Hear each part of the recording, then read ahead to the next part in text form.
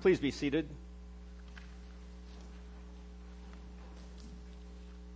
To those of you listening to us on the internet, to the men and women in our armed forces, wherever you may be, to our members and guests here at Beautiful Savior Lutheran in Milwaukee, grace be to you and peace from God our Father, from our Lord and Savior Jesus Christ. Amen.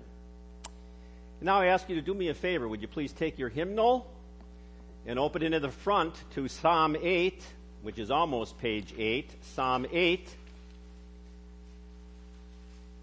I don't know if everybody knows that there are really 4 readings for every Sunday, and one is always a psalm. We don't always read it in our church service, but I'd like to base my message on it this morning, so I'd like to have you turn to Psalm 8 and read it along with me.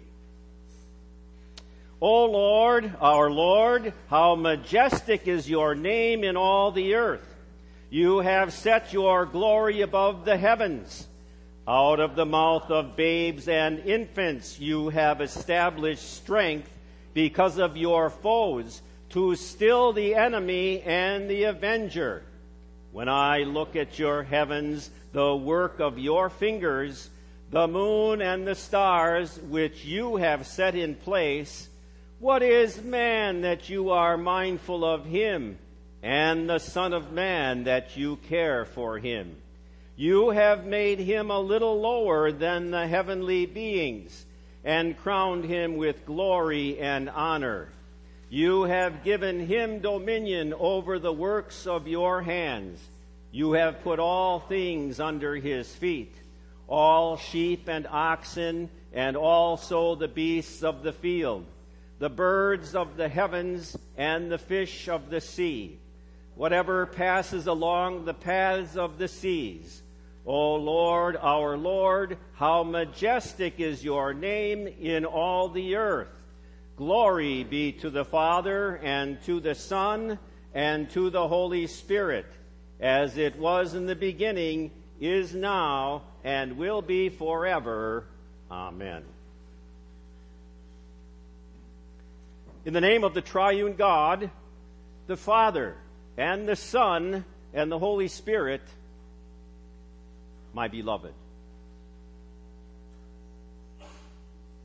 Today we celebrate the festival of the Holy Trinity. We acknowledge on this special day the personality of the true God. Today you might say we thank God just for being God. We acknowledge the Lord, that there is no other Lord. In fact, did you ever really think about it? Only Christians who acknowledge the Father, Son, and Holy Spirit in the Trinity can truly pray. Because prayer is talking to God. And the only God who is there is the Father, Son, and Holy Spirit. All the other gods of the world are simply figments of mankind's imagination.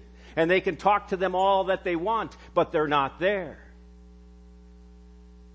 Today, along with King David in Psalm 8, we say, O Lord, our Lord, how majestic is your name in all the earth. Or you might say in common English slang of 2016, O Lord, our Lord, wow!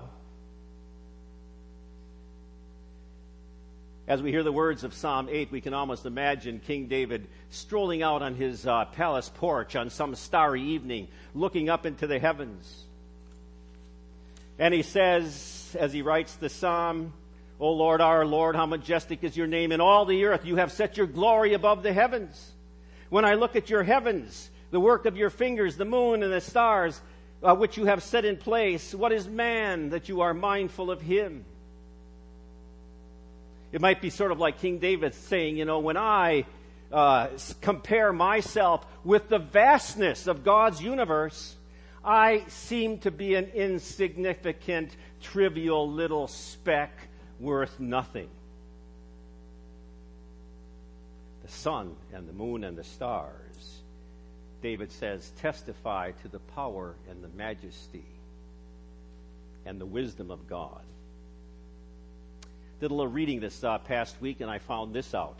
Astronomers today claim that there are 100 billion galaxies. and that each galaxy has more than 100 billion stars. And Scripture tells us in Psalm 147, each star was hung in its place by the Creator, who determined its number and calls it by name.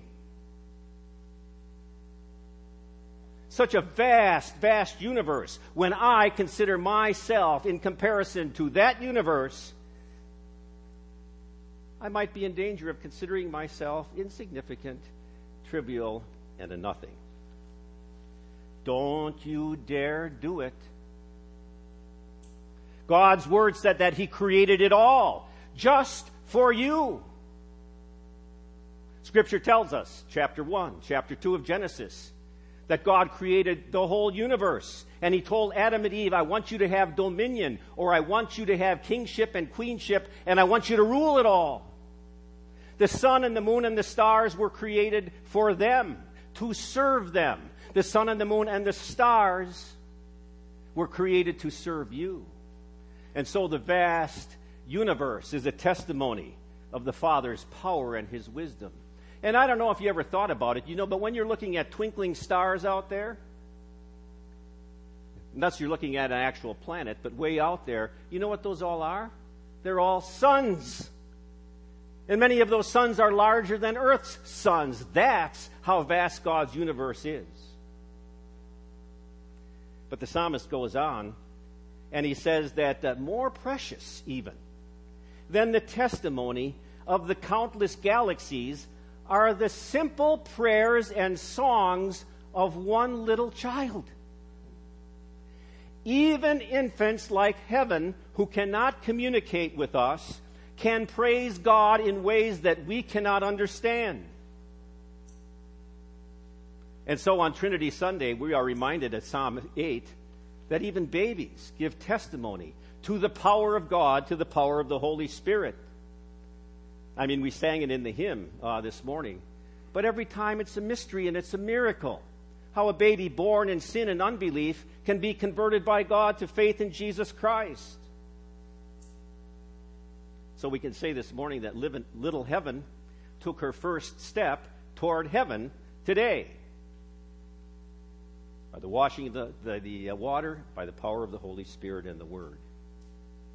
Just think of that.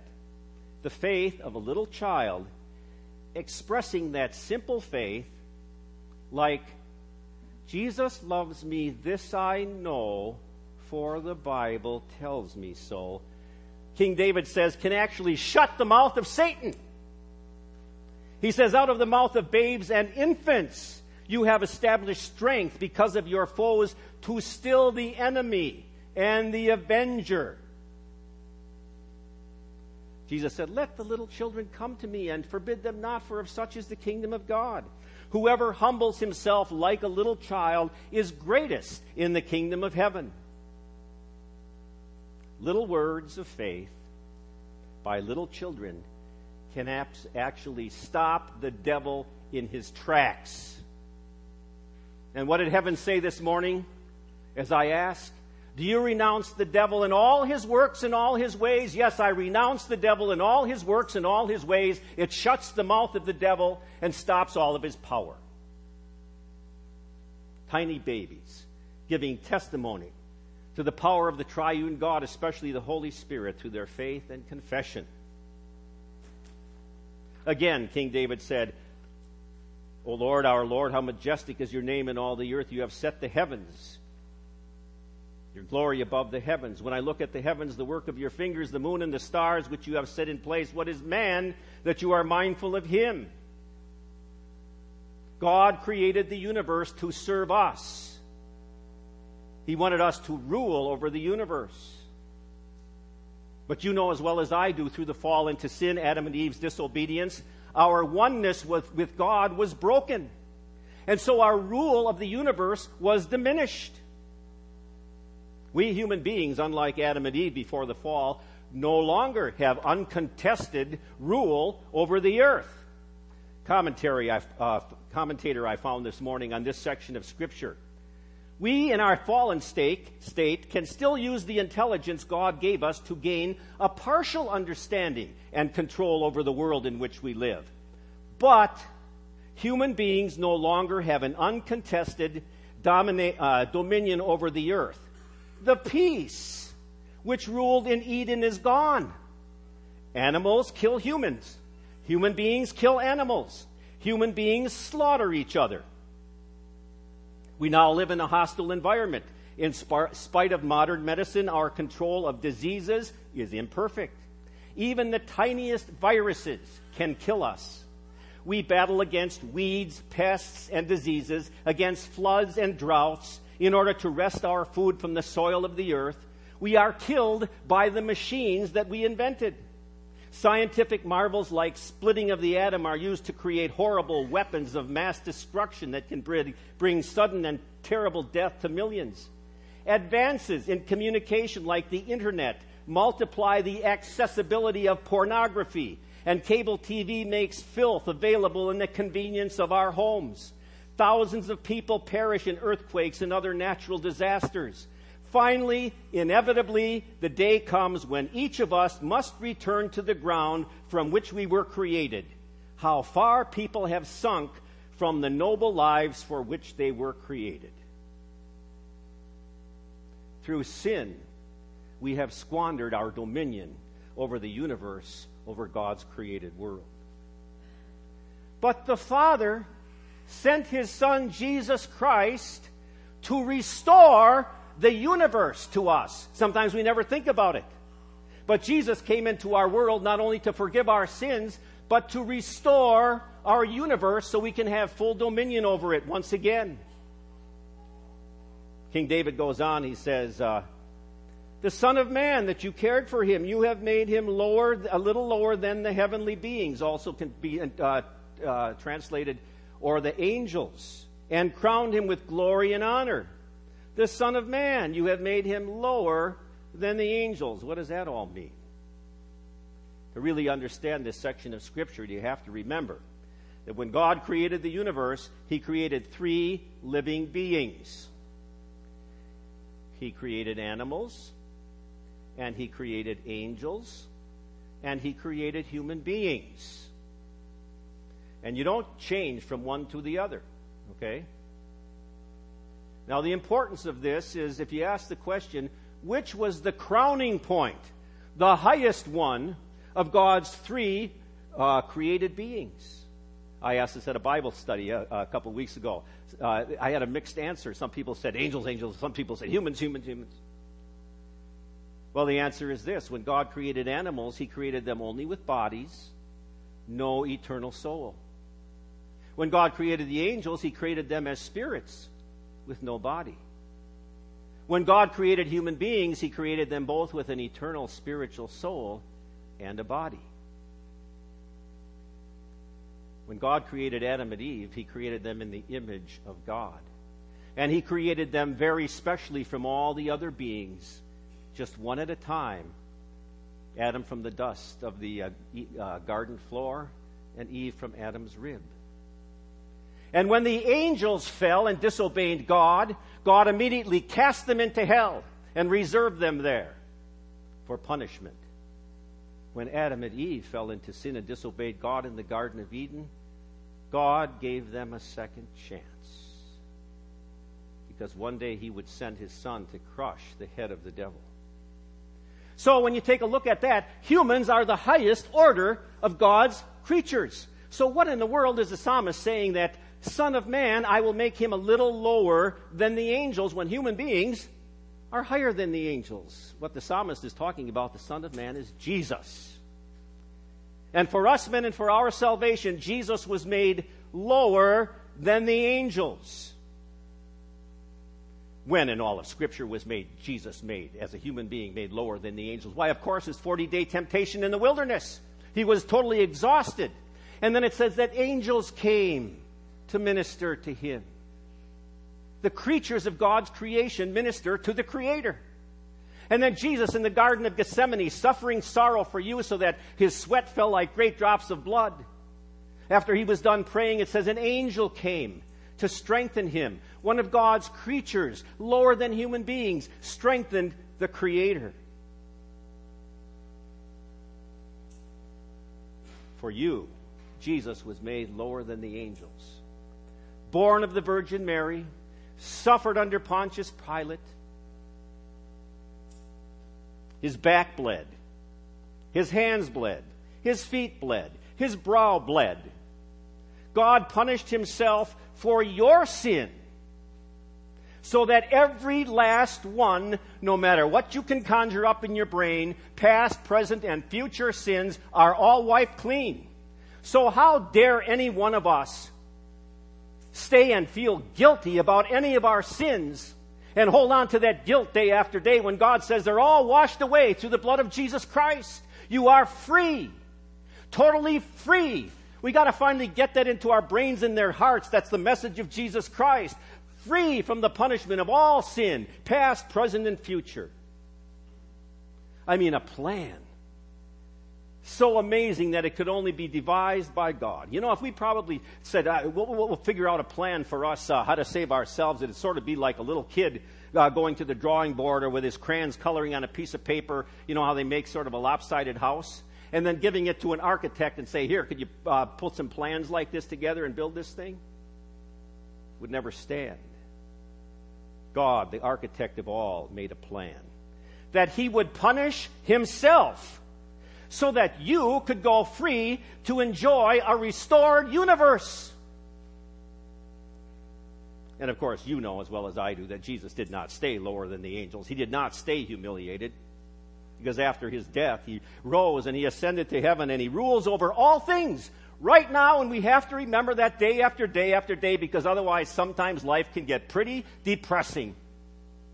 But our Savior, the Son of God, rules over all. He rules over our universe right now. The 190 billion, whatever it is, galaxies. He's ruling over the weather. He's ruling over all the nations. And thank you, God, he's ruling over China right now, because my granddaughter is over there and I want her to stay safe. And he's ruling over the politics. And he's ruling over our states and our cities and our neighborhoods and your family. And you, right down, Scripture says he has all of the hairs on your head numbered. And that means that he just doesn't know how many hairs are on your head. For the average person, if you're not bald, it's somewhere between 140,000 and 150,000. But God doesn't only have the exact number of how many hairs. He has everyone numbered. So he knows when hair 1,276 falls to the ground. So God knows everything and rules over everything, a vast universe, right down to the minutia of your life. So know that you are not insignificant in God's vast universe. You are special and you are important to him. And he planned your existence before he created the world. And he made you today the apple of his eye. One day, Jesus is going to come in great power and glory to take back his dominion of the universe and to ask us to participate in that perfect dominion and rulership once again. When the peace of Eden will finally be restored, knowing that we are going to participate in that new heaven and that new earth, we, along with King David, say, "O Lord, our Lord, how excellent, how majestic is your name in all the earth. Heaven's galaxies bring testimony to the power and wisdom of the Father. Faith-filled words of little babies shut the mouth of Satan and give glory to the Holy Spirit." And we today give glory to the God's Son, who was made lower than the angels, so that we, finally, God's creatures, can rule creation with the Creator once again, the Father and the Son and the Holy Spirit, for all eternity. God grant that to you and to me through faith in Jesus Christ. Amen. Please stand.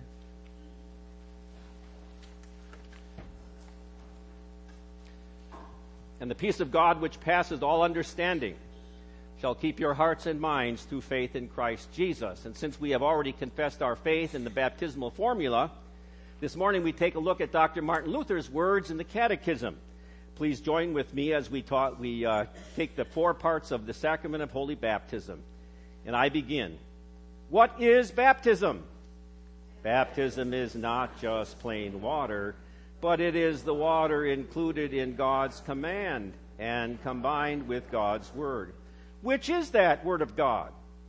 Christ our Lord says in the last chapter of Matthew, "Therefore go and make disciples of all nations, baptizing them in the name of the Father and of the Son and of the Holy Spirit." What benefits does baptism give? It works forgiveness of sins, rescues from death, and gives eternal salvation to all who believe this, as the words and promises of God declare. Which are these words and promises of God? The last chapter of Mark, whoever believes and is baptized will be saved, but whoever does not believe will be condemned.